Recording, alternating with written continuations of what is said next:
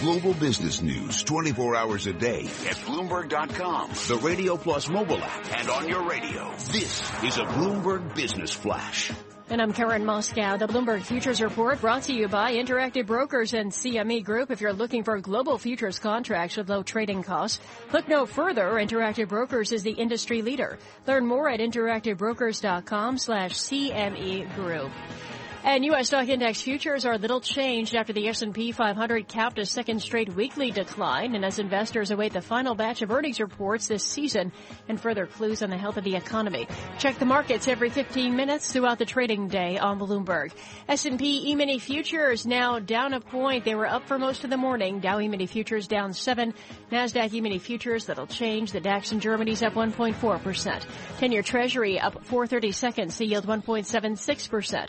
NYMEX crude oil down 1.2% or 53 cents to 44.14 a barrel. COMEX gold is down 1.6% or $20.40 at 1273.60 an ounce.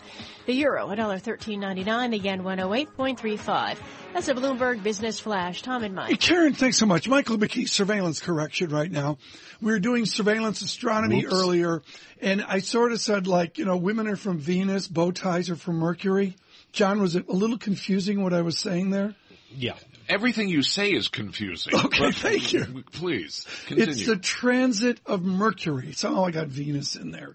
But this is very cool. But seriously, folks, Mercury's between us and the sun. So it's particularly dramatic with great resolution, except you'll hurt your eyes if you look at the sun. Don't do that. And the last time Mercury transited the sun, the Fed raised interest rates. They did. 25 basis. Something like that. Jevons and sunspots and all that. Mike, pick it up here with Ms. Warne. Well, something happened over the last hour or so. I blame Karen Moscow. Because she's the one that reports on where the markets are. But we've gone negative here in futures. Not sure exactly what the sentiment in the market these days is. Kate Warne is supposed to know, so we'll ask her. She's with Edwin Jones, investment strategist. Kate, and the reason I kid about it, but there doesn't seem to be any kind of firm feeling these days about where we're going and what might happen. And you ask why, people say the Fed or external events, and there's no firm feeling about those either. This seems to be one of the most confusing, least anchored at times for investment strategy that I have seen. I would agree with that, but I think the thing to keep in mind is that the economy is growing. Earnings have been really hit by low oil prices and the strong dollar, and both of those seem to be reversing.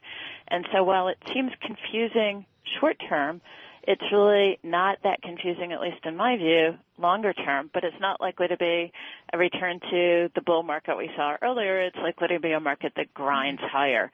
So I would say, yes, confusing short term, but that's sort of creating some opportunities for investors as they don't know what to do. And I think, that's a time where you put money to work because the underlying trends are still positive.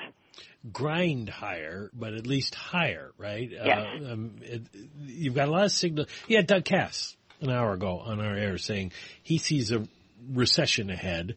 You've got a recession in corporate earnings. So what is it that and he's also talking about very high multiples. So what is it that I'm going to get out of putting money to work here?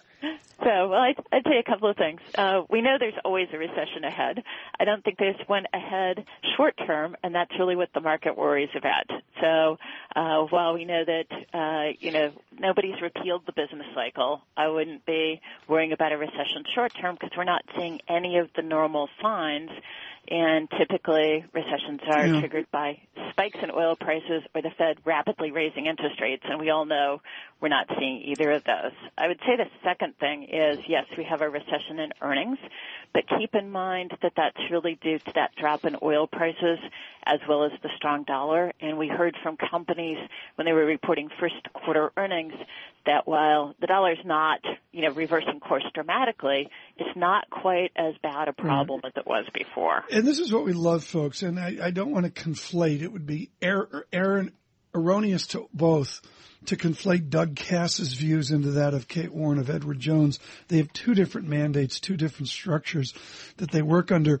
Kate, I just did a fitted total return of the S&P, and this is just an eyeball, folks, that if you go back to July of 2013, it's a single-digit world. That's an approximation, 9.93% annual return. You said earlier, Kate, it is a low-return world. How do you mix stocks and bonds, forgetting about the Fed malarkey? How do you mix stocks and bonds in a single-digit world given double-digit equity returns? Well, I think that you still want to own both stocks and bonds, and part of that is even in the single-digit world, even with low interest rates, most investors can't stomach the volatility in the stock market. And if inflation just goes back to normal levels, bonds already price a lot of that in. So we think that bond returns will be low, but okay, and bonds provide that stability that most people need in their portfolio. Now, the actual mix depends on a lot of different things. But in a world where equity returns also aren't really high, we're thinking 6 to 8% long term. Then you want to own this mix of stocks and bonds, but you also want to be sure that you're saving enough, investing enough, spending less, because this really is a tough environment for investors to feel super good about.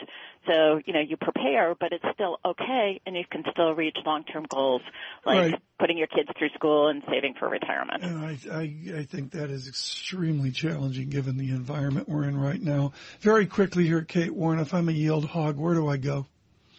Well, I think you go to dividend-paying stocks that have the potential to increase dividends, and I think you also own some high yield, but in a little part of your bond portfolio to get a bit of additional return with, in our view, enough compensation for the additional risk you're taking, especially if the economy continues to grow, because most of those high-yield companies, those ones issuing junk debt, are going to be able to continue to make the payments as long as the economy doesn't slow dramatically, and that's what you're concerned about. So you're getting compensated for the additional risk. But it's a challenging environment. You're absolutely right, and that's why it makes sense that people get started earlier. Make sure you're not leaving it to the last minute thinking you're going to catch up with high returns. No, not that any of us would do that. Kate Warne is with Edward Jones Research. That was brilliant. We've got to get around for a longer period here next time. Kate Warne with Edward Jones. As Mike mentioned, green on the screen has become red, -2 on futures. The VIX trading before the opening 15.07. This is Bloomberg Surveillance.